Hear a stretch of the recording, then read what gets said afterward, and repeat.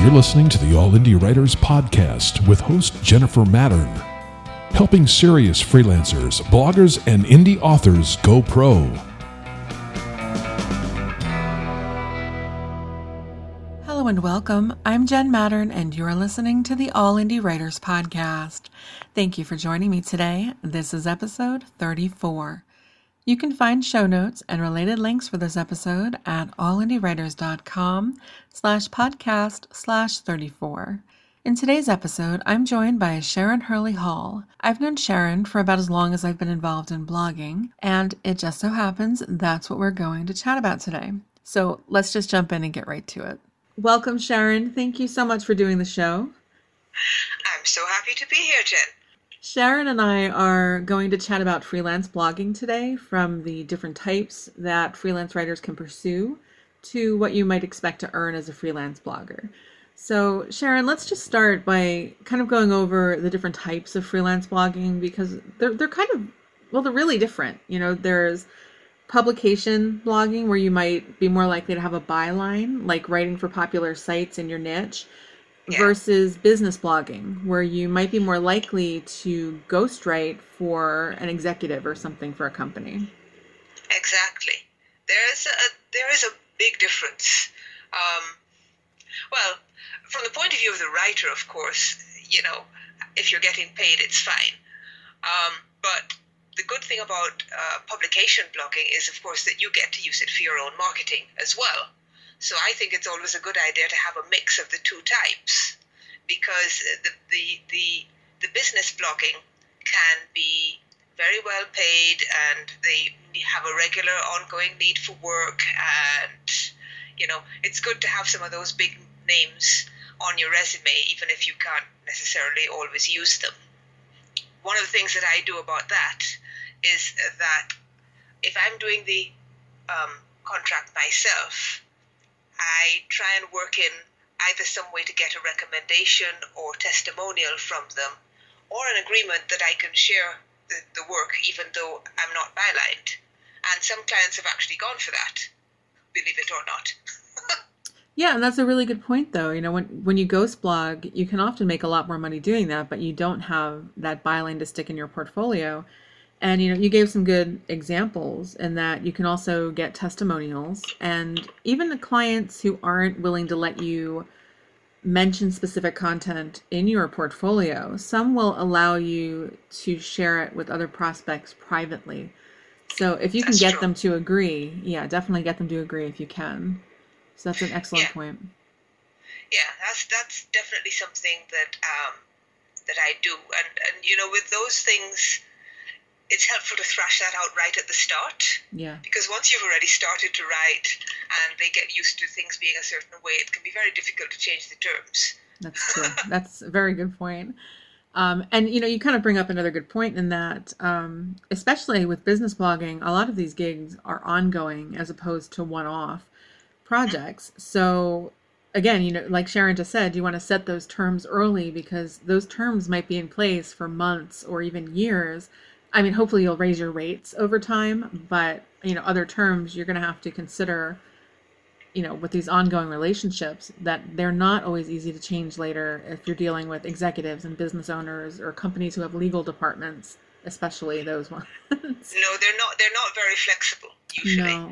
And it can actually take a long time to get the deal signed in the first place. I was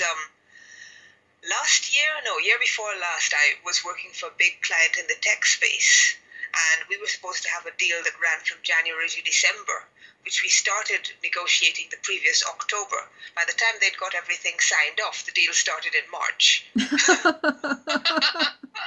It can be rough sometimes. You know, this is one of the reasons that I like working with small business owners, because I work right with the owner. Whereas with the corporate type of client, where they have those legal departments and several people have to approve everything, oh my gosh, you know, it's such a headache. And that's something to consider, because if you decide to do that, understand you're probably going to want to charge them a little bit more, because they are a bigger headache sometimes. So make sure you're accounting for that. They're definitely a bigger headache. It can also take a lot longer to get paid, because they tend to have 30 to 45 day pay periods. You know, again, if I'm in charge of the contract, I'm going to put in the period that I like, which is Exactly. a maximum of 7 days. I put it in there. I don't necessarily, I'm a reasonable person, so I don't necessarily enforce it, but it's in there, so they're on notice that I expect to get paid very promptly. Yeah. See, and that's an interesting thing too, because I work with the small business owners more than the corporate clients. Yeah. I control that more, and I get paid up front in almost every case. And if they want a monthly contract or something, they're paying at the start of the month. And eventually you can do things like that. But as a new freelance blogger, you can't. And like in Sharon's case, if you're working with bigger clients, it's kind of like working for magazines as a freelance writer, in that they are going to have their own terms, and they're often a lot less flexible and willing to work on your terms. They don't necessarily think of you as a business owner so much as an alternative to an employee, and you're just kind of expected to go along. So you have to decide how much of that you're willing to do. I agree with you there, Jen. It's always good to have a couple of those clients in the bag, but I like working with small businesses because I have much more control over what I get paid, what the deadlines are. And, as you say, when you have been freelancing for a while and writing for a while, I've been writing for, nearly 30 years now, and freelancing for the last 11. So I feel quite able to say, well, this is how I want it to be. And sometimes there's a negotiation, but I'm a lot more confident about saying those things, and therefore I get more of what I want. Yeah, definitely. It comes with time. It's you said it's confidence, and that'll come the more you do that. Something else I love about the small businesses, since we're just talking about that, is small business owners. And tell me if this has been your experience too. But I find that they give me a lot more control to come up with the content and their content strategy in general, and just to kind of run with it. Like, they're kind of more hands off with me, and they say, do your thing. Whereas the corporate ones, everything is approval. That's definitely the case, although there are some small businesses that behave like big businesses in that respect. That's true. And, I think as a writer, when you're new and you really, really want the work, you may feel obliged to go along with that. But I found for me personally that I don't work well with people that want to control every single piece of the process, because I'm a professional and I basically know what I'm doing. So usually if they give me a little flexibility, they end up with something better than if they try to make me fit in a little box. I can agree with that. Yeah. And again, maybe that will be different for a newer freelancer who's just sort of figuring out what works for them still. But as you go, you're going to have a certain style and a certain something that you bring to the table. And that's what they're hiring you for. So, you don't want them to stifle you. And there are control freak clients, who will do that. But for the most part, it's not too bad. I've only had a few of them, and I usually get rid of them pretty quickly. So, me too. So, yeah. And that's another point, though, is with blogging, because these are ongoing gigs, it's important to keep on marketing yourself, keep looking for other clients. Don't get comfortable with these ongoing gigs that you have, because if they are control freaks, or if something were to change and you don't love that relationship, you want to be able to replace them at any moment with a better gig, better paying gig, more freedom. Yeah. So don't get comfortable. Things always change. Yeah. Definitely you can't get comfortable. I had a big client actually that was all set, like within a week of signing a new contract, and then they had an internal shake-up and the whole thing disappeared. So that can happen with the big clients and the small clients. So it's always good to keep your name out there. And that's why I also like doing byline work, because even if I'm not actively doing something, that work speaks for me. Some people will know that I write for Crazy Egg. That gig alone brings, I would say, at least 1 or 2 inquiries to my inbox every month. They don't all work out, but people see my work there and they want me to do similar stuff or related stuff or stuff of that quality, and they come to me.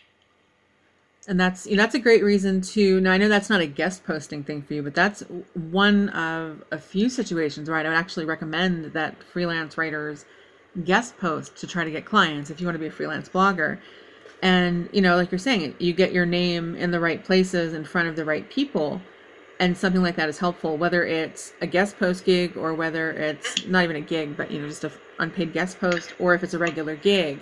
So if you're not getting these byline gigs like Sharon's pursuing, if you are focused more on ghost blogging, at least try to get your name out there a little bit through these one-off projects.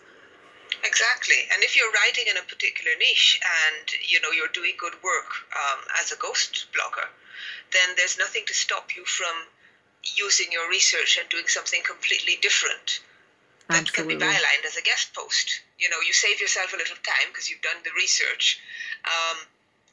Bearing in mind that, and I think this is something to think about as well, you have to be careful of the terms of your contracts. Yep. You have to be careful about signing things like non-competes, which I think you posted about recently. Yes, Jen, I did.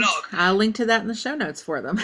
Yeah, because there are a lot of people that aren't used to working with freelancers, and they want to treat them as other contractors, or so they want to stop you from being able to work for other people in the same niche. But if you're a freelance blogger, that's your bread and butter. You can't afford to sign those deals. Exactly. And just to give them a quick intro to what that post was about, it was the difference between a non-compete agreement versus a non-disclosure agreement.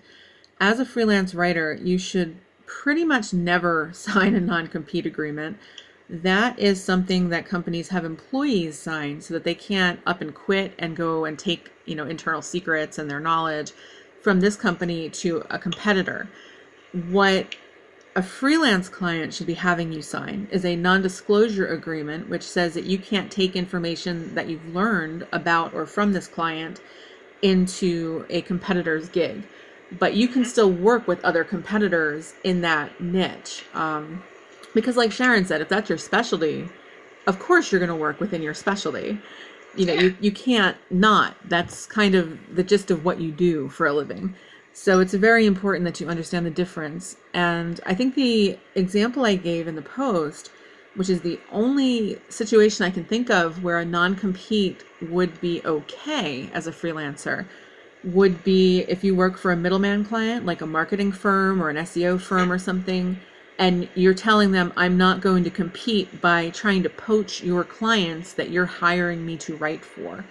But other than that, nothing. Like, you should still be able to work for other firms and their clients. After a certain amount of time, after you've stopped working with that firm, you should be able to pitch other clients, even if they've happened to work with that firm. So there should be a limit to it, and it should not stop you from taking other gigs in your specialty. But that's very important because, like Sharon said, a lot of clients, especially the bigger ones, they either don't know the difference between working with employees and contractors, or they just don't care. They have a standard contract that their legal department worked up, and they haven't really thought these things through. So NDAs are okay. And I think you're also free to offer alternatives. I have a writer-friendly contract that I use. It's very, very simple. I think I got it from Kathy Miller and adapted it. And where possible, I use that. For the people that don't have huge legal departments, I use that instead. Or in one case, they had a contract that they had certain legal requirements they needed to comply with, but mine went on as an appendix, which actually laid out the terms that we were going to be working to. Okay. So there are all sorts of ways that you can be in the driving seat in terms of setting out what is and is not acceptable, because a freelancer is not an employee. Exactly. And you have to have that little bit of confidence to say, hey, I'm not comfortable with this.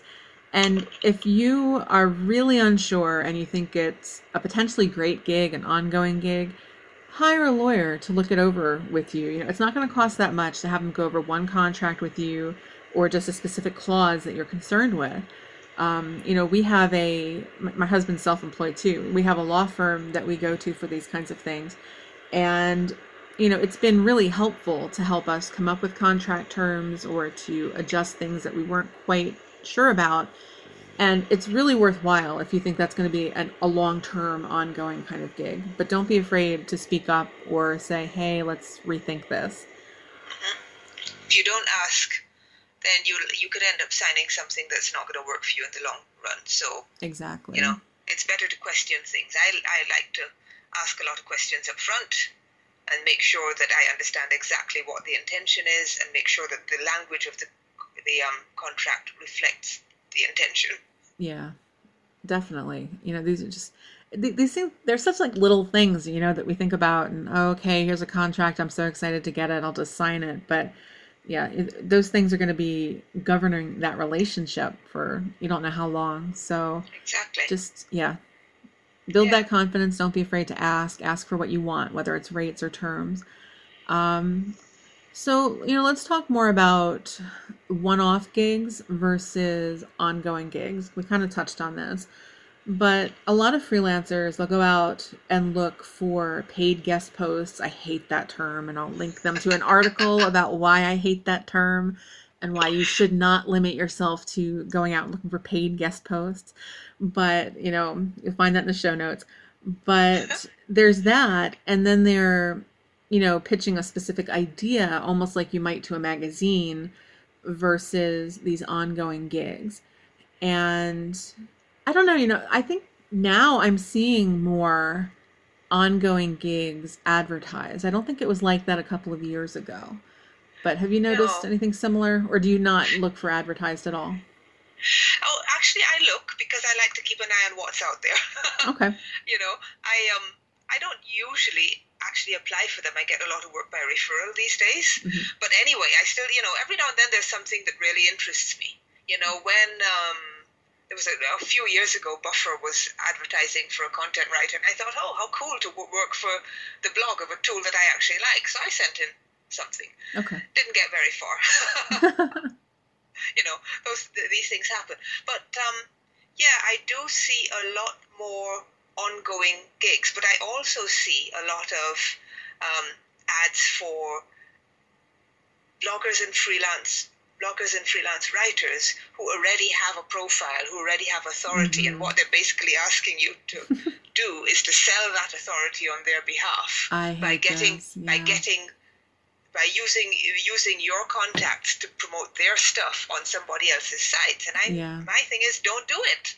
I'm with you on that. If you haven't seen these ads, what Sharon's talking about is basically they will say, you're already writing for Huffington Post or some other, big site, and we want you to write content that includes a mention of us or our links, or we're going to tell you what to write about, and we want you to place it on these sites that you already have a relationship with, and we'll pay you for it based on the authority of that site. So it's total conflict of interest. There's nothing about it that is okay from a freelance perspective. No. If you're writing for one site, if you have a relationship with one site, whether they're paying you or not, you should not be taking payments from someone else to place that content. It's completely unethical from a professional standpoint as a freelancer. You just don't do it. But I see that all the time too. Yeah, and it hurts your relationships as well. If you're placing stuff that's not really very good, just because you're going to, get a couple $100 out of it, exactly. You could really jeopardize an existing relationship with a blog or site editor. Yeah, and those editors, you never know where they're going to be tomorrow. They might not be in the same place, so you could be hurting yourself far into the future, and not just with a particular site. Exactly. And in that sense, it's a lot like magazine writing. You can't get paid by one person to write about them for a magazine that is paying you to write the content. It's the same thing. And I'll mention this because I've talked about this on the blog. I don't want to confuse anyone. I do ghostwriting for trade publications for some clients, where a client will pay me to write a feature story that then gets placed in a trade magazine. The difference between when I tell you to do that as a freelancer versus this is that the publication, in that case the trade magazine, is not paying for that content. They know that it is promotional being given to them by this company, and the company is simply hiring the freelancer to go and interview the owner or the executive and kind of put their ideas into, well, you're prettying it up for them because they can't write, is really all it comes down to. So that is very different when the publication knows that this is coming from the perspective of the company or of the executive, and it's to promote them. It's not directly self-promotional, the content itself, but they know what it is, and they take that kind of work in addition to paying freelancers. So it's a PR thing. It's a very long established practice. It's kind of where guest posting came from. And so there's that. And you can do something like that and be fine, but you can't kind of play both sides. You know, you're getting a benefit from one and you're getting a benefit from the other. That's where you get it. You can't be underhanded about it. Exactly. Everyone has to know, you know, fully disclosed everything. So, you know, but yeah, you know, I agree with you. I've been seeing more ongoing blogging gigs advertised. I think a lot of the one-off posts are kind of just being lumped into the guest post classification now, I think. So, and you know, like I said, that's another whole pet peeve. We're not going to get into guest posting in detail here because I could talk, yeah, I could talk for hours about how wrong freelancers get guest posting, and I have a post on that too, so I will link to it. Wrote that for Lori. I do as well. I think I wrote that for Writer's Worth Month for Lori this year. So I'll link that too. But yeah, you can use guest posts to promote yourself, and you should if you're a freelance blogger. But be careful, be responsible, and make sure they're targeting the right people and that you're choosing the right blogs. That's what it comes down to. Yeah, be selective. Yes, exactly. It's not whoever's willing to pay you. It's whoever's going to get you in front of the clients who are going to pay you a lot more. Exactly. I'll give you an example. I do an unpaid guest post quarterly for a blog in the search market, and it gets a lot of attention. It gets shared widely. I get new clients from it. And quarterly is good because, you know, it's not like, you know, these people are saying, give me a guest post every month or every week, because then, you know, it's a job. Exactly. You know, one guest post a quarter unpaid. I'm prepared to invest that in marketing my services. And that's a good way to think of it too, you know, that is an investment, and you need to think about the return. If you're not getting a return, you stop. And if you are, then you keep going. So we've kind of started to touch on this a little bit, but let's jump into what I think is the real big issue in freelance blogging, which is pay rates. We're talking about advertised, and I'm going to tell them the same thing I've been saying for years on this site is the best gigs are almost never advertised. And if all you're doing is looking at job boards, you're not going to find the best freelance blogging gigs that are out there. You just aren't. No, it's a race to the bottom. Yes. I mean, the bottom is not quite as low as it used to be. That's true. You know, but it's still pretty poor a lot of the time. Yeah. And, you know, it's interesting that the greater the requirements, the lower they pay. The lower the pay, you know. So they say, yes, we want you to be able to post on a high authority site. It must be at least 2,000 words. It must have images. It must have this. Add in some media. And by the way, we're paying you $25 an article. You know. Why? Pretty much. That's how it goes. That is how it goes. There's a lot of that stuff out there still. Yeah. I mean, at least it's no longer $5 or $10 an article, but, you know. I remember years ago when I was a moderator over at the Digital Point forums, and oh my God, it was terrible.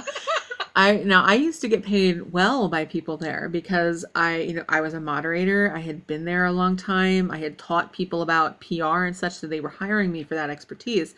But I'd watch newer content writers come in and see what they were advertising their rates as bloggers and what people were willing to pay them. And it was astonishing, like $1 or less per article. And it's like, are you kidding me? And thank goodness I don't see that. I know it still exists, but nothing like it was, you know, just maybe 5 years ago. That was the norm. I know. Crazy. I think you know, my sense is that instead of being $1 an article, the bottom was moved to about 10. Yeah. You know, but that's still not a lot. No, it's not. I mean, you know, if you're a new freelance writer and you're thinking, I want to get some work, and I have, this is what is out there. It doesn't pay you. You spend so much time researching those same those same articles because you spend almost as much time as the people that are getting paid 20 times as much. Exactly. Right? Exactly. It's not worth it. It's not worth it. You'd be better off not writing that article and spending more time marketing. Absolutely. And it's interesting you said that, because I remember when I was dealing with these really low paying markets, as a blogger myself, trying to teach newer writers, don't do this to yourself. I remember it was people who had come out of the woodwork then, and I think it was mostly other writers, not even the people who were trying to hire them. Basically what they would say is, yeah, it's all fine and dandy that you're telling people to only take $100 per post or $50 per post even. But this $5 per post, we can knock that out in 10, 15, 20 minutes. So look how much we're making per hour. And it was like, how much time? It's like, hold on, how much time let's say we're talking about like a 500 word post, because this is back when short posts were normal. I can knock out 500 words in, 15 minutes, 30 minutes tops. For like just basic content that doesn't require a lot of research. And so if I were making 50, which is what I would recommend as a bare minimum starting rate for a freelance blogger, I wouldn't suggest taking anything less than that. And if you have industry expertise, you should be charging more than that, even if you're new. Yeah. But even let's say you're doing that modest $50 per post, and then this guy would come in, I'm making $5 per post, but I can write so many that I'm going to make more than you per hour.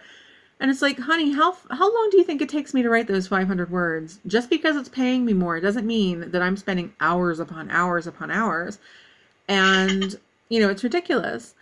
So no, it's not, the amount that you're getting paid is not going to directly correlate to how much time you're spending.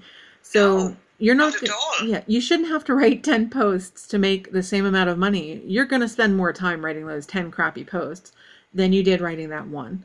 Easily. Yeah. So that argument, it never held water. It never made sense. But they would make the same assumption over and over again, which was, if you're getting paid more, you must be spending all this extra time on it. It's like, nope. Well, yeah, nope. because I remember those bad old days myself. And at about the time when posts started to get a little longer, say 750 words-ish, and I could compare, it didn't take me much more time to do a really good 750 word post than it did to do a sort of average, one of those old keywordy things that people used to like. Yeah. Because frankly, if you're a good writer and you're conscientious about what you do, you're still going to put in the time. So you might as well get paid for it. You have to put in the time to do the work properly if you're at all conscientious, and therefore you might as well get paid for it. Exactly. And it takes a while to do a decent post properly. So there's really no point in pretending that it's going to be worth $50 or whatever it's going to be, because you have to value your time. You really have to value your time. And for all the new writers out there, this is not something that you don't necessarily start out realizing this. I did some crappy work at the beginning, because I came into freelancing after a 5-year break. I had no contacts. I had, during the break, everything shifted from offline to online. So it was almost like starting from scratch, except that I had writing experience. But in terms of marketing, but you very soon learn that there's no point in participating in a race to the bottom. It's not good for your writing career. It's not good for your self-respect, and it's not good for your bank balance. That's all very true, and the sooner that you learn that, the better you're going to be. So it's, the thing about blogging, we're talking about marketing here, is that it kind of keeps feeding on itself, especially if you're doing that bylined work, or if you have your own blog to get your name out there. It's just one of those things where the marketing just keeps on feeding upon itself and just building. And that's fantastic, because in other areas of freelance writing, you don't have that. So the sooner you start creating high quality content, because you don't want a blog with a lot of crap on it come 5 years from now, that's still going to exist. And you're going to have to decide, well, now do I delete all of that, or do I start over or fix it all? And you don't want to be in that position. So the sooner you start writing high quality posts, the better. And if you're doing that for clients, and if you're putting your name out there on like some Content Mills site or something like that instead, well, guess what? 5-10 years from now, that's probably still going to be there. And you might not want it to be anymore. So you might not want your name associated with it. Exactly. So be careful where you're blogging. Don't do things just for the quick buck now. And if you absolutely must for some reason, write under a pen name, because you don't want to be associated with crap content as you move forward. Just you have to be careful. So while the marketing feeds on itself, and that is a great thing, all that stuff you did in the past, that's good if it's great quality. But if it's not great quality, you could screw yourself over, because why should a client tomorrow pay you $100 an hour or more if a few months ago you were willing to write for, peanuts? Yeah. And actually that raises another good point, Jen. One of the things that I changed over the years, and I now recommend, is that you put some rates on your site. There are a lot of freelance websites, and it's an individual choice for everyone. I accept that, where people say prices are negotiable or whatever. But I found in my case that putting those rates out there makes a difference. It gets rid of the time wasters. It sets expectations about how I value my own work, and it starts the conversation at a different price point. Exactly. I agree with you 100%. I'm totally with Sharon on this. I am less flexible about it. I say, put your rates on your website. I don't care if you want to or not, just do it. This is one of those few things where you just need to do it. And here's the thing. I don't want to hear the arguments that, but then I'll appeal to fewer clients. Well, it's like, sweetheart, how many hours do you have in a day? Because you don't need 50 freaking clients to fill a freelance schedule. You only need a few at any given time. So that is not a valid argument.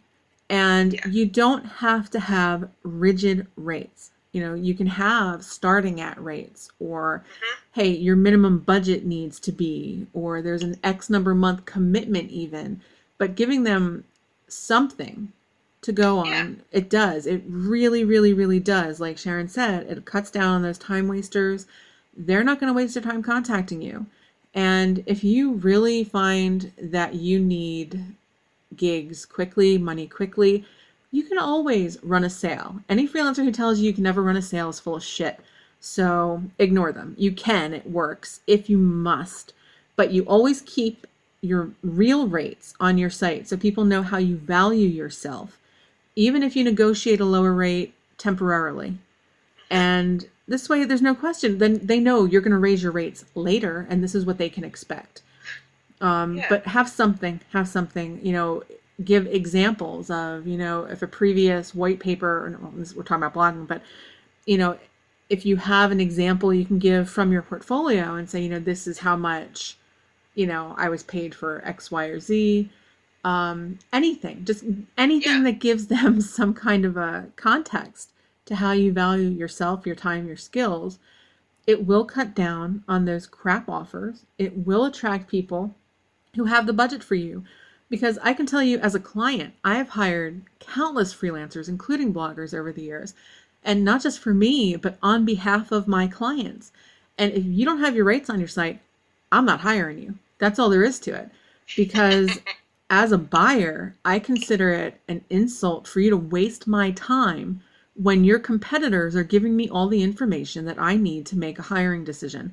So if you can't be bothered to do that for me as a potential client, then screw you. I'm going to hire someone who I'm just going to hire someone who tells me what they're worth, and I'm going to look at their portfolio and I'm going to see if I agree. And if we're on the same page, that's it. You're hired. That's it. If you don't have your rates, I'm done with you. And I've known clients who were like that, who have come to me and said they can't believe how hard it is to find this kind of information. And I don't mean budget clients. I'm talking about marketing firms and PR firms who they just don't have time to contact 20 different writers and be like, okay, how much would you charge for this, that, or the other thing? Yeah. And they want to know this information. And they've come to me and they've hired me and they've told me, you're one of the few who I could tell was in the range that we were expecting, as far as them looking for professionals. They didn't want to hire beginners who were charging $50 a post. They wanted people who valued themselves higher, and they needed to see that. And they were having a hard time finding bloggers who would do that. And you want to be one of those that catches their eye. So put your rates on your site. Yeah, definitely. And because I changed from not having them to having them, I know that I actually get more inquiries and more work now. That's what I saw too. I did before. I saw the same thing. While you were talking, you reminded me of something, because we were talking about one-off gigs the other day, a while back. And one of the places where you can find good one-off gigs that sometimes turn into repeat gigs are some of the freelance marketplaces, and I'm not talking content mills. I'm talking about. She's recommending bidding sites. Oh no. No, I am not. Okay. Bidding sites. I'm not good. talking content mills. I do some work occasionally through Contently. Okay, that's a little different. And then there's another one called Clairvoice, and I think there's one more as well. And basically, they are a middleman between you and some big clients. Yeah. Right? And they pay the right kinds of rates. Okay, so this is not race to the bottom rates. This is not $50 for a 500-word article. This is, I think, somewhere, depending on the marketplace, one marketplace, depending on the client you're actually working with, you could get anywhere between 115 to 250 for the same length of content. Okay. And on Contently, the rates tend to be even higher. That's good. Okay, so that's a good place. Those are good places to sign up and put up your portfolio, because editors look through those and they'll approach you if they think you're a good fit.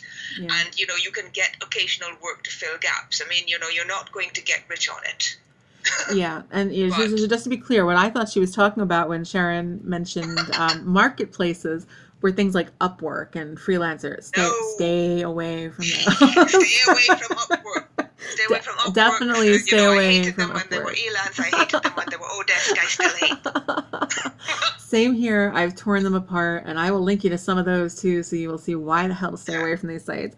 Don't go to those sites. No. They want to control every aspect of your life and not pay you very much money. Okay, so I don't know. We need a new word for places like Contently. And I don't know what that word is, because they're not the same as those bidding sites. I would say they're closer to maybe a content agency, we'll say. Yes. That might be a way to think about it. That's probably a better word. So content agencies can be a good way to fill some gaps in your bank balance and in your portfolio. And another one, I think CopyPress is another one. Although, full disclosure, they're a client of mine, so I don't work through them, so I can't tell you about the experience of being there. I have worked through CopyPress, and didn't work out. It's not fantastic. Aww. It's not fantastic, and they're not as well paid as some of the others. How long ago was that? I know they've been through a lot of. That was about 3 years ago. Okay, I know they've been through a lot of changes where they used to get. They used to get lumped in with the content mill crowd, and the guy in charge, Dave Snyder, has been working very hard to improve that. So I do know they're better now than they were a few years ago. So you may want to see what they've got available. They are certainly because I still get all their stuff. I'm still technically signed up with them. They've done a lot in terms of making sure that they are getting good writers, and their pay is better than it used to be. That's good. But out of all the ones I've worked with, Contently is the one that offers the best pay generally, and the best relationship with the editors. Okay. I think for me, that's just my personal experience. I worked with Skyward for a while as well, okay. and I ended up writing for an IBM site via Skyward. Okay. So you can and it was bylined, so I was able to use it for marketing as well. Okay. So you have to choose very carefully. A content agency can be a good thing, and I'll go with Jenn on CopyPress might be better. My top recommendation personally would be Contently at the moment, but sign up for all of them. Yeah. If you need filling gigs, and I should just say that's not an endorsement from me on CopyPress. I just want to make sure that they were included. Like I said, they're a client, but I have not worked through them as a freelance writer. They hired me for consulting. They run a survey every year or Oh yeah. two, and I had given them grief a couple of years ago, or maybe it was last year, about the survey results, and I didn't. They were asking me to promote the survey results, and I was not too keen on them because some of the data interpretation was way off. And so I gave them grief. They told me it was going to improve. And then they ran a new survey this year, or they had just released it or announced it. They wanted me to promote it to get people to take the survey. And I looked at it and found problems immediately. So again, I gave them hell for it. And, in her defense, the girl who had contacted me to promote it, she forwarded my information to Dave, who, is in charge over there. And so then he hired me to come in, not through their system, but he hired me separately to consult on their survey architecture and to help improve the survey, and then to, help go over the data interpretation after. So, I wasn't there from the ground up in that. I was brought in after the survey was there to help fix it. But it's better than it was a couple of years ago. And I think they really are trying. So I will say that about the company. They really are trying. I like Dave Snyder a lot. I like the company. But I don't work through these kinds of middlemen as a freelancer, so I can't, vouch for the specific gigs that are there. What usually happens to me with these platforms is, because I write about a bunch of stuff, and one of the things I say very publicly is I like trying new web tools. As people will say, "Oh, I've got this new site, why don't you test it out? Here's a free trial."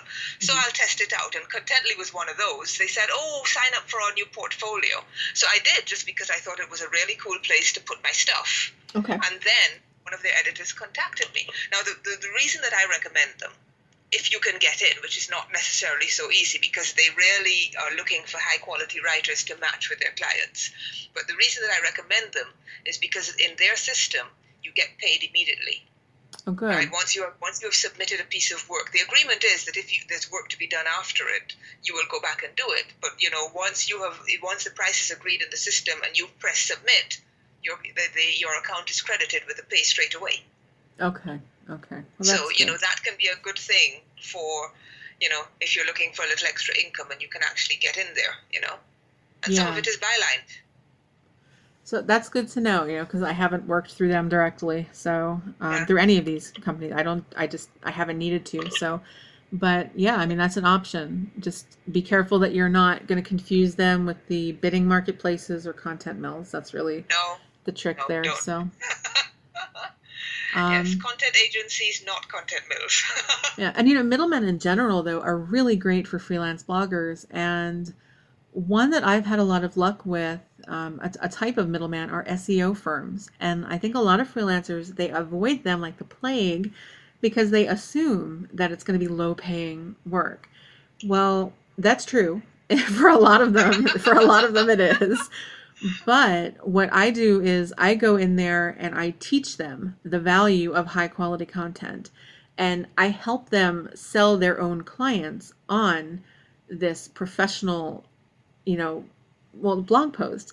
And we teach them about the PR value and the marketing value, and that it's not just about having a blog there for SEO alone, that there are other benefits that make it worthwhile to hire a pro. And I did the same thing with press releases. I've had SEO firms hire me to handle press releases for all of their clients.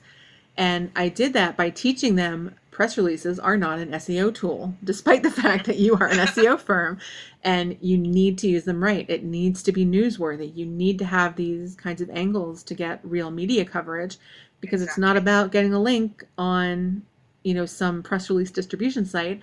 It's about the resulting media coverage.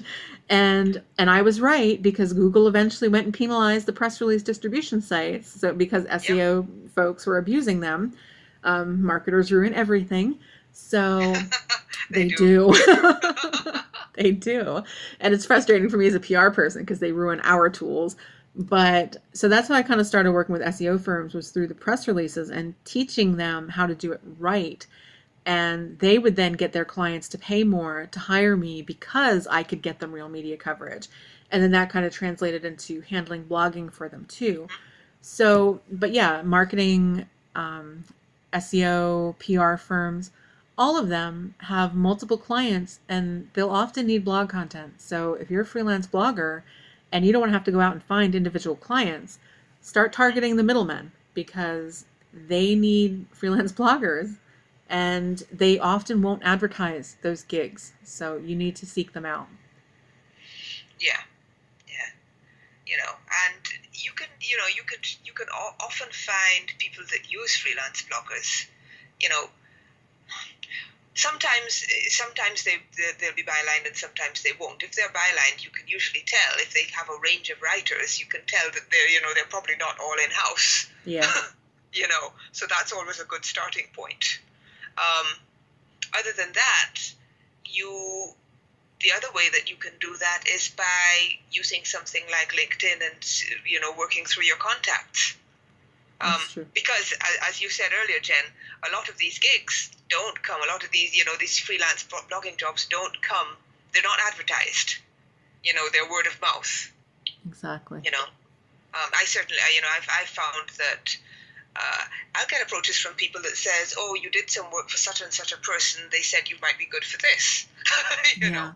Those are the best kind. Which is great. Exactly. I mean, referrals are a big part of freelance blogging.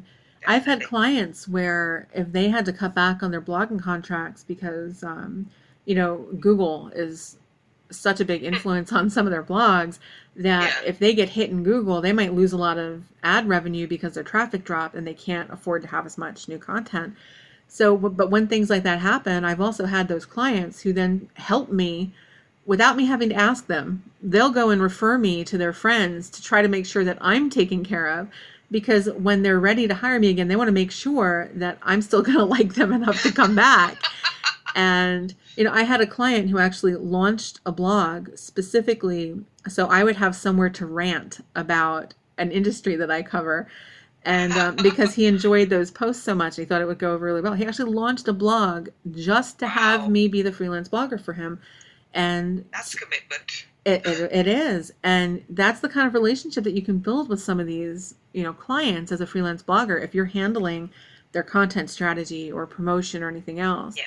I don't often take on the promotion of a blog. I don't choose to do that, but you can make sure you're charging more if you do. Yes. So do you do a lot of that, Sharon?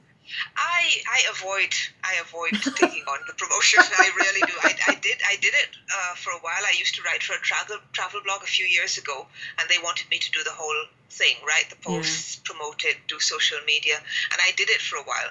But I really wasn't having very much fun with it, and they were not very helpful in terms of owning their piece of the puzzle and recognizing their need to participate.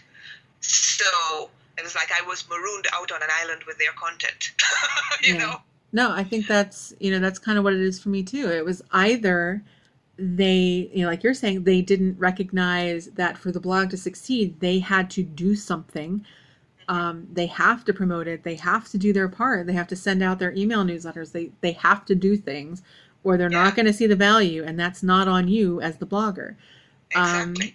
But what I noticed too was that a lot of these clients who wanted me to do promotion, they wanted me to promote their content on my social networks. Not happening.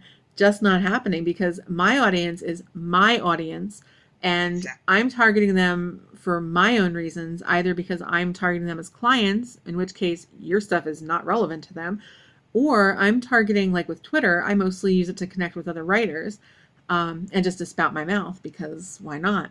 So, which I don't recommend for most people. So. Yeah, you have to be smart about the way you use social media. And also, your social media accounts have value for you as a freelance writer or blogger. Exactly. There's no way that you should be expected to use them on behalf of a client. You may choose to, if you think a piece of content is particularly good. Now, I use mine on behalf of clients, but they use theirs on my behalf as well, because I write byline work. And so you'll see a lot of stuff in my Twitter stream, which is from One Page CRM and Crazy Egg and Mirrorseed. I write for all of those. And, they'll tag me in the content when they share it, and I'll share it because it makes me look good as well. Yeah. And basically it says to potential clients, Sharon could write this kind of stuff, hire her.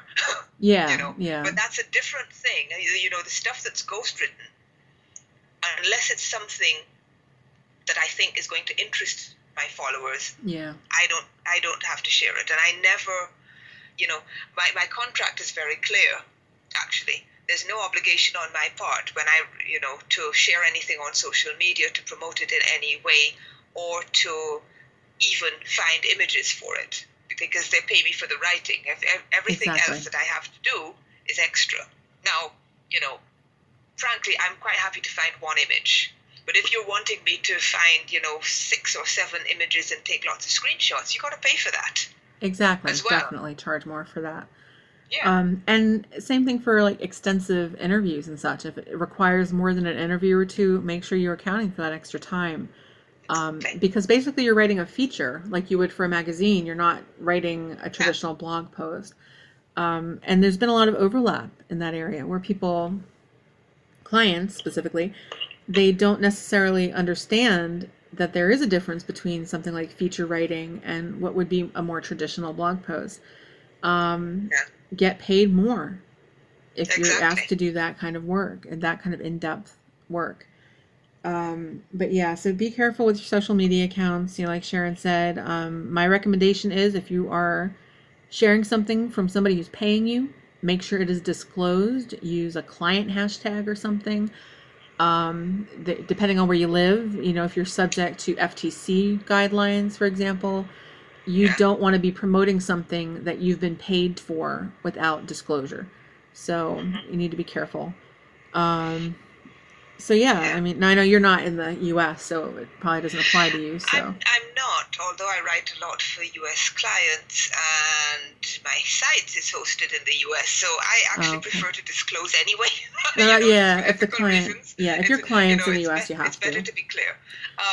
Usually when I share my content, I'll say my latest on such and such a blog, that basically says, this is something someone's paid me to write. Yeah. So, but that's a good point though, because you're not in the U.S. and some of your clients are. You have to understand that your clients are still subject to those rules. If they're based in the U.S., then you do need to disclose, or your client could get in trouble, and that's not good for your relationship with your client. Best to be careful. Relationships are so important.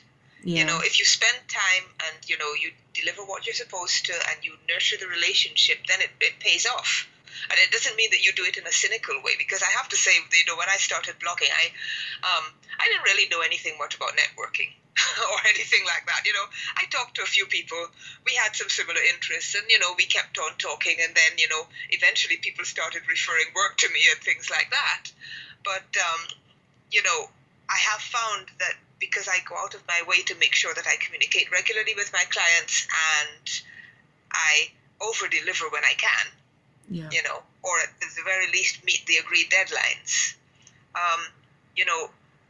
it pays off in a good relationship, in flexibility if I happen to need it later, that kind of thing. So it's worth investing that time as well in developing your freelance blogging career. Absolutely. We'd started talking about rates before, and we kind of touched on, minimum and how poor the market used to be. And, I said I recommend starting at no less than $50 per post as a freelance blogger, but we didn't really talk about the higher end. And I think that's important. I think it's important for them to see the potential. So, what I've noticed in advertised gigs, like we said, the best gigs aren't advertised, but even in advertised gigs, I've noticed them get much better, where I frequently will see $100 per post gigs advertised. The concern I have with that, it's a good thing. It's much better than it was a few years ago. But my concern is that what I hear from newer freelance bloggers is that they think that is an incredible rate, that's the top of the market, and it is not. Like, that is a mediocre rate. It is a low professional rate. It is a low professional rate. I mean, I'm sure you don't do any work for $100. No, not even close. and I don't. No. I think, when you start talking about 250, 300, 400, 500, 600, depending on length and complexity and research, then you're getting more like it, you know. Yes. I would say, you know, I'm usually quite happy to do something that I can do reasonably easily for 250. You know, if I'm feeling particularly generous, you know, I may drop a little, but I don't generally. I'm not usually feeling that generous anymore. And I would say for me, my bottom rate at the moment is in the 300 to 350 range. Yeah. And that's important that they hear these things, though, to understand that. Yeah. And if you're talking about, you know, I think on my site, you'll see that somewhere around 250 is a base rate, but that's for 400 words, 400 words. Yeah. Not many clients want something that short. So it's very unusual to have those gigs. They're usually much higher than that.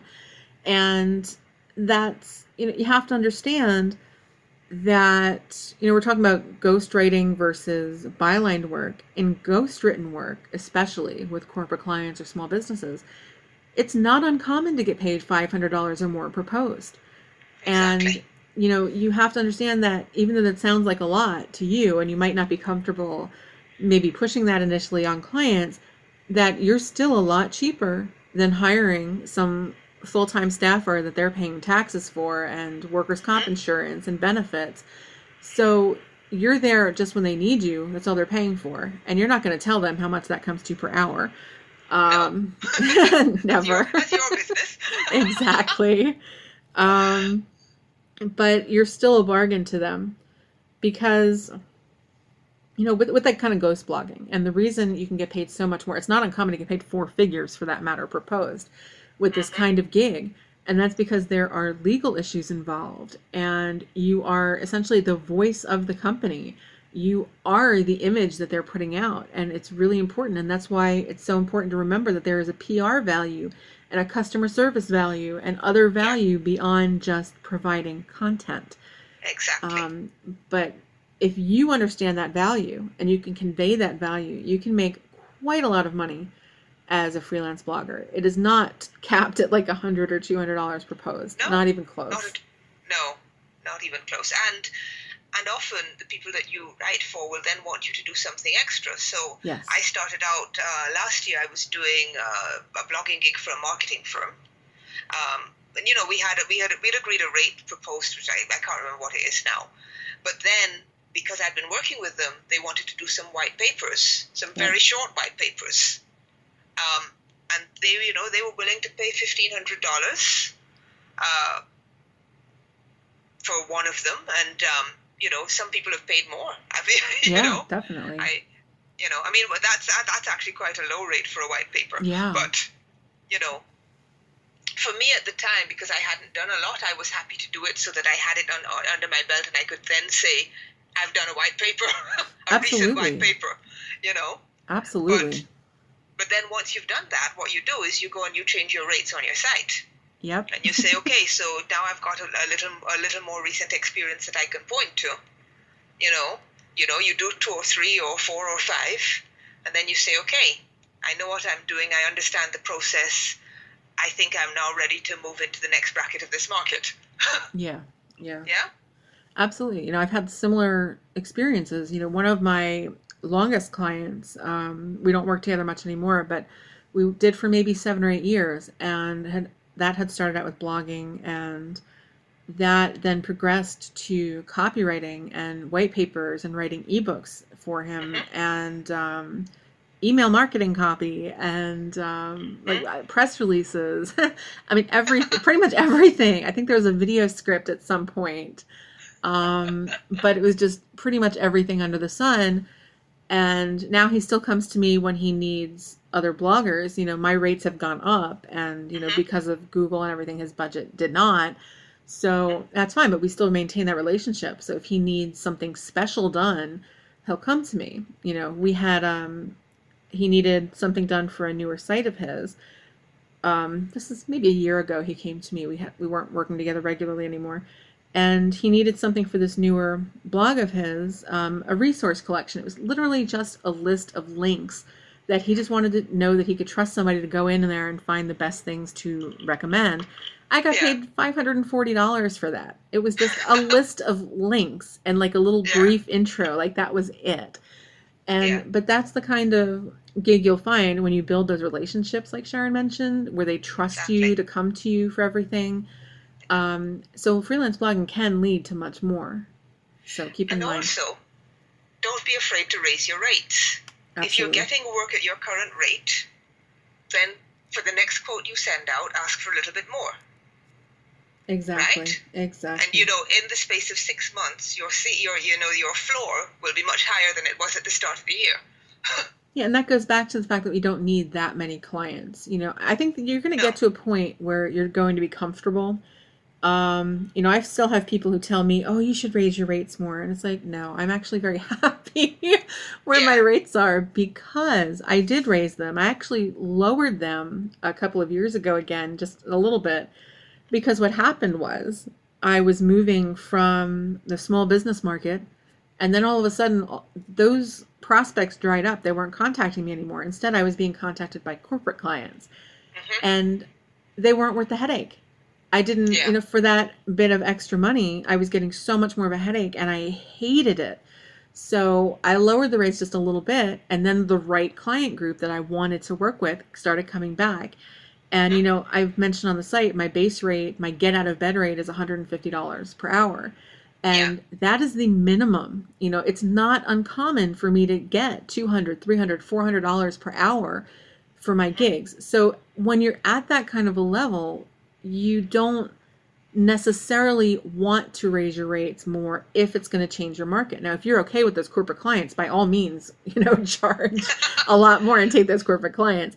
I think of freelancing as half business, half lifestyle. And that was a lifestyle choice where I didn't want to have to deal with the lawyers and the marketing directors and the group meetings. I don't have time or energy for that. I just don't care. My perfect year was the year where I had one corporate client and then 7 or 8 small business clients. I made more than enough money. I only had one set of headaches to deal with and everybody else was perfect. But but that corporate client funded a nice lifestyle.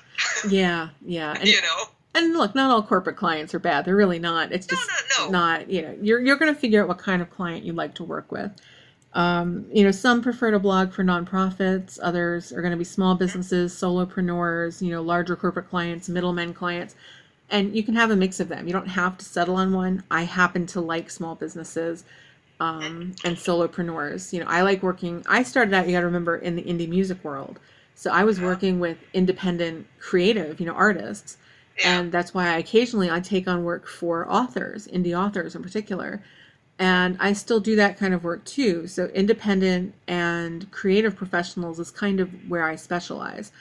And that works well for me. It doesn't mean that you have to do that. There's money there, but there's also a lot of, a lot of bottom feeding types who have no budget and want the world for it. But you learn how to weed them out. So yeah, you do. Yeah. And it's good to have, occasionally a project that makes you so happy that you'd almost want to do it for free, but you won't. Yeah. Something that you really believe in, like if you're working for a non-profit, because sometimes it's good to have that in the mix as well. Absolutely. I do some work for a local association. I do manage a social media presence for a local association, which I do out of the goodness of my heart. But I don't advertise that service at all on my website anymore. Yeah, and there's a time and a place for that. I'm an active member of the Horror Writers Association, and when they needed somebody to step in, I was their assistant coordinator of PR and social media for a while. That was a volunteer gig that I took on because it was really good for me to have that in my horror writing, that kind of connection and association. And a part of that was managing one of their social media accounts. And, again, that is not something I would normally do unpaid. And I built a website for them, too, for one of their campaigns. And they did pay me for that. But, you know, that is something where I really cared about the organization and I would have donated time anyway. Yeah. And things like that, that's fine. You know, that's actually a lot better than working for a content mill or something, because it's more respectable on your resume or portfolio. So But because consider actually it. it's better to work for nothing than it is to work for a content mill. Yes. That's just my view. It is. It really is. Yeah. You know. Yeah. So yeah.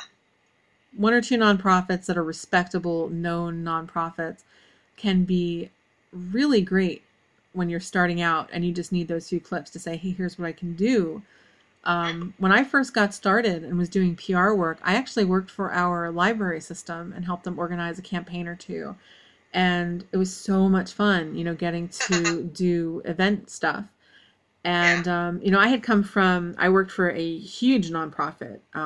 I did some of their PR, major event planning, major fundraising, campaigns and such before I went off on my own.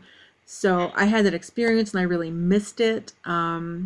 You know, I didn't like working the politics of nonprofit, but, you know, doing it on a limited basis, like a freelancer or, you know, a volunteer for limited projects, it was really rewarding. So do something like that if you really need the clips. But yeah, you know, just something that you care about, that you're willing to get behind, like Sharon had said. So yeah. So, but you know, that aside, you really want to make sure that you are doing the right kind of work to get the right kind of pay, and putting a value on your own services, because you have to be in the driving seat. Very, very true. So let's touch on one more thing. If somebody wants to make a living blogging, they kind of have two main paths they can take, which is freelance blogging, which we've been talking about, or they can try to monetize their own blogs. And I know we both run our own blogs too, so I want to see what you think about that. What would you suggest in that sense? Blog monetization. You know, I should start by saying that I'm not doing a lot with it now, because basically I shifted focus, and I didn't particularly want to do it on my business blog. So when I was running a writing blog, I did private ad sales. I did, you know, AdSense and things like that. I think I did a couple of. I shouldn't even admit to this, should I? I did a couple of paid posts before it was bad to do it. You know, but I must say I was very happy to give up very soon. you know, sometimes you do a thing and, you know, it's what's out there and people are doing it, and then you think, somehow this doesn't feel right. Yeah. You know? So at a point I thought, this doesn't feel right. I'm not doing that anymore. But when I had the blog and it was at the height of its success, you know, people were coming to me asking to advertise and asking to run contests and offering freebies for my readers and things like that. So those were some of the strategies that I used for monetization, and I did make several $1,000s that way at the time. I'm not quite sure what you would do now. I think private ad sales and an ad marketplace could work. I mean, you know, AdSense, if you're getting enough traffic, could still pay off, although not in the way that it used to, I think. It does well for me. It does well for me. But you have a high traffic site. Yeah. That's been going for years. But I use it on smaller sites too that aren't. You have to know, it's really important with AdSense that you know the particular niche you're in, because it's terrible in some and great in others. You know, I'll give you an example is on my old PR blog, which now I don't monetize at all. But that blog did very, very well with AdSense, particularly because the press release distribution sites were paying good money for those ads, and they were ending up on a lot of that content. And then one of the advertisers, one of the big sites, started specifically targeting my site. So that ended up paying pretty well. And Same thing for my small business blog. It does well. It actually does pretty well for all indie writers. Okay. But on my old music site, terrible. So whereas I could get $1 to $3 per click from some of these other sites, I might get 5 cents per click on the music niche site. So you really have to know where your stuff fits and if the bulk of your content is going to be worth monetizing that way. And for a lot of niches, it's not. Yeah, I was lucky at the time because, I had Get Paid to Write Online, which was everybody wanted to find out about at the time. Yeah. So, I got a lot of clicks, I got a lot of traffic, and that worked really, really well. And then, of course, the other thing you can do is affiliate products. Again, with this was easier for me. I don't promote anything that I don't believe in. Yeah, same here. That really seriously cuts down on potential affiliate income because I've actually got to check out the products first and make sure I think it's good before I'm prepared to say anything about it. That's the way to do it. I can't think of any other way it's worthwhile. So. Yeah, I think that's the best way to do it. Yeah, it's your reputation. Yeah, so, I publicized a couple of books that I'd read and reviewed that I thought were really good, that were aimed at the audience, and, a couple of products that I thought people could really benefit from. But once I changed the platform of that site earlier this year, so I'd no longer monetize it at all. I now run it on Medium. Okay. Basically because I decided that I'd stopped posting. After 8 years, I felt like I didn't have much more to say in that forum anymore. People still go to the site and find the content useful. So I didn't want to kill it, but it just wasn't going to be active. Yeah. So I decided I wasn't going to pay to host it anymore. So I put it on Medium, put the best things on Medium, and got rid of the rest. Okay.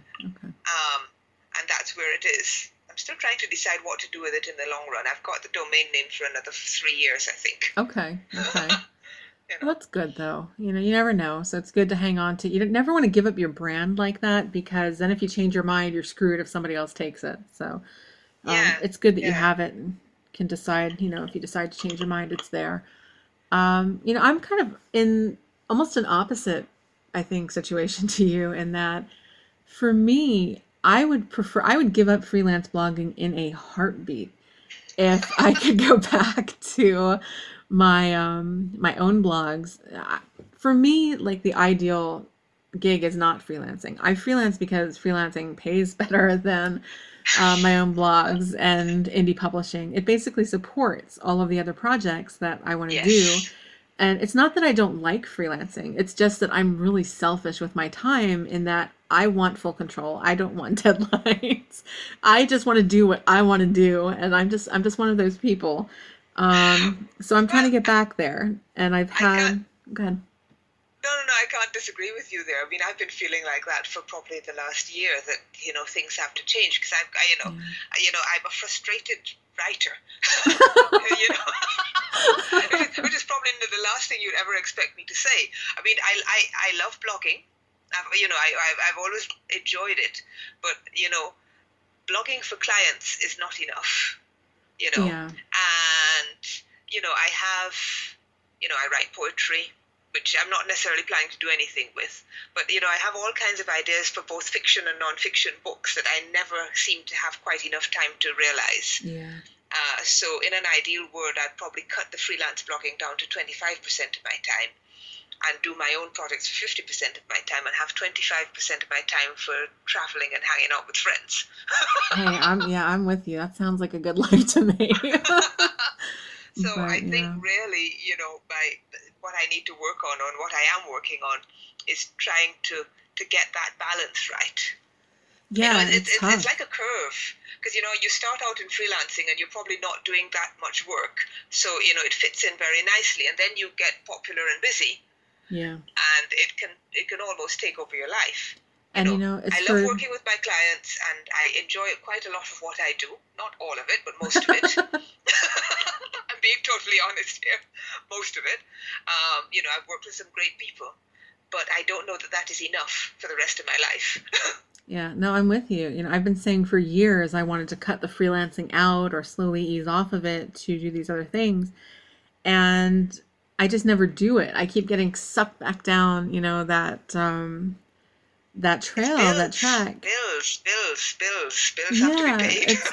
it's partly that, and I think it's partly, I had gotten sick for a long time, so that took a lot of time away from my sites. And then after that, I did the merger, and the site really suffered after the merger. So it was like one big hit after another for my sites, whereas I used to have what I called my big three blogs, my what's now All Indie Writers, and then my small business blog and my PR blog, and that would have been a full-time living. And now it's not so much, and I'm trying to revive them. Basically, I'm trying to recover everything that's gone wrong in the last few years with them, from all the time I've taken off, to the merger problems caused a lot of technical problems that I should have mostly fixed now that we've got the redesign out of the way. So really 2017 for me, that's my big focus. I'm not going to quit freelancing. I love the work I'm doing, but for me, it's about bringing those 3 sites back. And I'm hoping so you're going to see a lot more, a lot more monetization on All Indie Writers. So I'm sorry, but you'll be fine. No, that's fine. Yeah, I'm trying to do it in a way where I'm not expecting writers, the people who are coming to read the blog, to constantly lay out more cash. So, there will be a lot more affiliate promotions for things that I think you're going to find useful. But like Sharon said, it's all stuff I use personally that I really recommend. We're going to talk a lot more about books in that we have a whole collection. We're going to be doing not quite a book club again. We've done that in the past here. But I'm going to be reviewing books that are not things that you would necessarily think to read as a writer, but that I think would really help you. Talking about things like game theory and persuasion and things like that you're going to need as a copywriter or as, blogger or just a business owner. So we're going to be doing things like that. So I'll probably tie that to some affiliate promotions for those books. But, I plan on having a lot more of the revenue come from the job board. So the people who are hiring you, as opposed to asking you guys to do things. And there will be a lot more ebooks. The first one coming out will be a pay what you want scheme, the whole permanently. I don't plan to ever have a set rate for that one. And we're going to see how it goes. If that works, then the future ones are going to be like that too. If not, then I'll go back to having a set price. But there will be a lot more ebooks. There will be a lot more affiliate stuff. The ads that are on the site, I don't think there's that many ads on the site right now. No. And if you register, which is free, not only do you get access to the forum, but the ads go bye-bye. So it's really just for that. It's more about. That's a good reason for me to log into the site. Exactly. No ads in the post then. And the reason I do that is because I'm not really trying to monetize those regular visitors. I'm trying to. That is a way for me to monetize those one-hit wonders who come through a search engine to one post and never come back. And so that's what those are about. And that's worked really well for me so far. So, there's going to be a lot more monetization there. But I'm hoping that you're not going to notice it too much. That's the plan. Yes, you do that. You let me know. No, 2017 for me, I'm determined to get my ebook publishing stuff working properly and get some of those books. I've got a list of 12 titles that I've had for the last 2 years that I think I'd like to write. I know what that feels like. And I really want to do that. And when I've got those out of the way, I'd like to try my hand again at writing fiction, because I've never actually finished one of my fiction projects yet. So that is something that I'd like to do. And I did, having said all that I've said about blogging, I actually started a new blog. Oh no! What's it called? I did on Medium. It's called beingsharon.com, and I blog occasionally about things that matter to me. That's nice. So that's good. There are not very many posts there so far. I think there's one about race and one about the election. Okay. No holding back. But I felt the need for because as a freelance blogger, if you have a site that is for your clients, you're sometimes limited. Yeah. You may feel limited or inhibited about what you can post on it. You're posting stuff that suits your audience. So I wanted to get back to being able to write about anything that came into my head somewhere, whenever I felt like it. That was not necessarily targeted to a particular audience, not to clients, not to writers. But because it's what it is, I can write about anything I feel like there. Yeah. No, I actually have a domain that I registered this year for something similar, and I haven't launched it yet just because I've kind of been using Twitter in that way instead. Mm-hmm. And, I should say this, if you follow me on Twitter, you might have noticed I'm just a little bit political now, but just a little bit. I actually, it's funny, we had that whole conversation on the 5-Book Forum about politics and I on missed your that website. one. And having said, no, I don't do much about it. In the last week, I've just been sharing and talking about all kinds of things, because how can you not? Exactly. I mean, for me, and I feel like I need to say this because I don't want people looking at what I'm doing and thinking that I'm endorsing that kind of use of social media. You have to understand that I'm not targeting clients there. But more importantly, I've built a brand for a very long time that involves me spouting my mouth about whatever I want to say. And I have that brand. Clients literally hire me because I can be a bitch. And I'm not afraid to stand up to them and tell them, you fucked this up. Now we're going to fix it. That is what they hire me for. So I can do that. I can get away with that. I can have a disagreement on Twitter with a client, which I do sometimes, about politics and such. And I can do that. That does not mean that you can do that. Now, if you're in a similar boat, maybe you can. But at the same time, you need to understand who you're reaching and what kind of a brand image you want. If you have this nice, sweet, flowery brand image, you're not going to want to say the kinds of things that I'm saying on Twitter. If you have that more of a hard-ass reputation and that's what clients want from you, then you can get away with a lot more. And so I keep meaning to say that somewhere, and it just never seems to come up when I mean it to. I meant to bring it up in a podcast with Princess a while ago, but we just sort of glossed over the politics. But things like that, you have to be careful. Yeah, I don't have that same reputation, but I feel like I have a responsibility to say some things. Yeah. And I figure that the people that are right for me will respond positively to it, and the people that are wrong for me will ignore me or say something, and then I'll know where they stand. Exactly. Exactly. My philosophy is if they voted for Donald Trump, then I don't want their money. So that's all there is to it. Exactly. So home. I don't care. Exactly. Keep your wallet in your pocket. Exactly. But yeah, I mean, I'm not even American, but it's almost like it's a world issue, and I have American family, so I do have some stake in it in a sense, because they are going to be directly affected by it. That's true. But it's a world issue too. It is, and it's the same thing. Earlier this year with Brexit, I was I was in mourning. I'm still in mourning, Sharon. I'm still in mourning, and then on Tuesday, it's like somebody had sort of ripped my entrails out. I'm with you. It's been that kind of year. I don't even. There's not even words to describe how I feel about it. No. So, you just feel sick. Yeah, and I know this isn't freelance blogging, but so what? We're allowed to talk about this. Yeah, at a certain point, you just have to stand up for something. Exactly. I think. Exactly, and I think it's important for bloggers. You have to know that it's okay to have a viewpoint, but think carefully before you say it. When I'm on Twitter and it sounds like I'm going off, I'm not. That's very well calculated. I know what my limits are. I know what I'm saying. And you got to keep in mind, too, I have that background in reputation management through PR, that I know what I can get away with. And I know what I can fix if I screw up. But you have to, don't be silent about things just because you feel like you have to censor yourself as a blogger or on social media. it's okay to have an opinion. And sometimes it's irresponsible to keep your mouth shut about certain things if you don't support them. And you need to find that balance for you, what you're comfortable with. And it depends how you're using your blog or your social media accounts.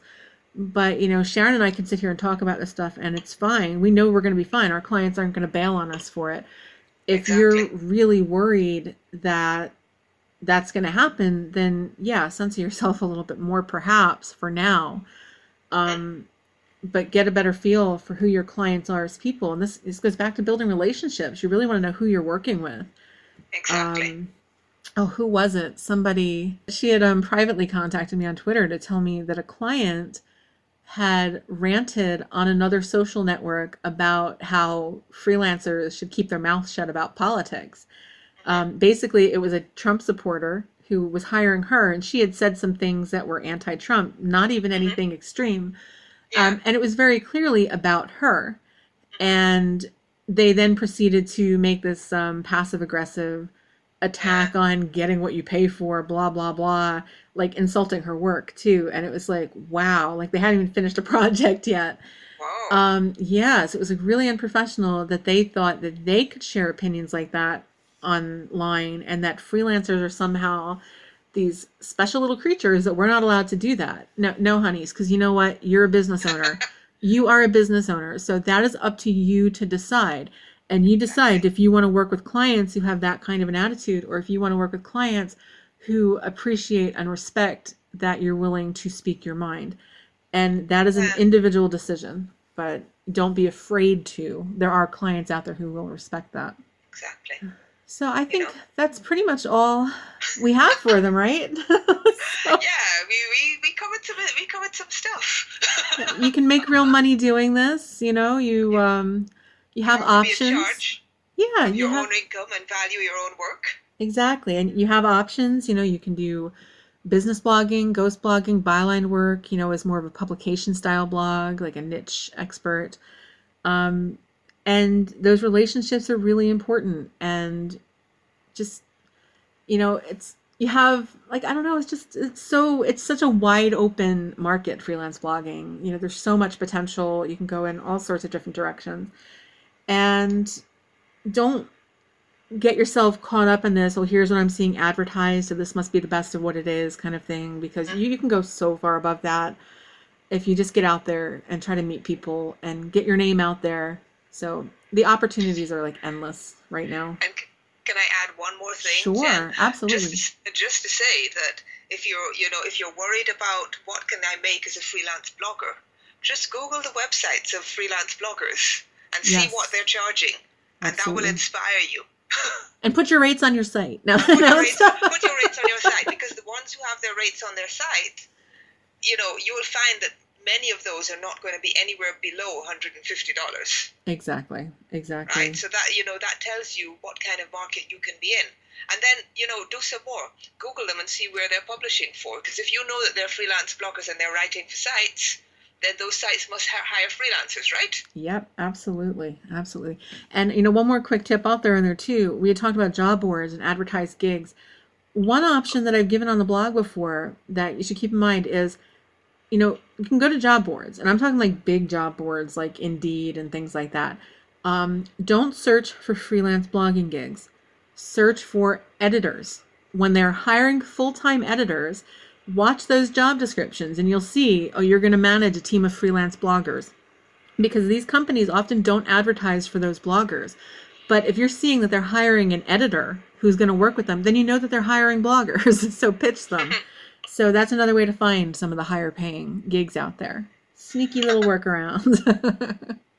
So, okay, I think that's all we have for you today. So check back next week, and I will be getting back to our community question series, where I will talk about balancing different types of creative projects.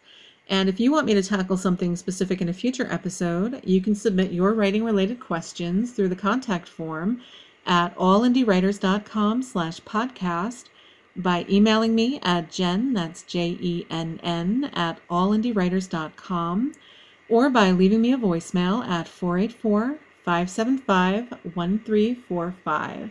You can find show notes and related links for this episode at allindiewriters.com/podcast/34. You can also access this podcast, audio blog posts, and related audio productions by visiting freelancetheater.com.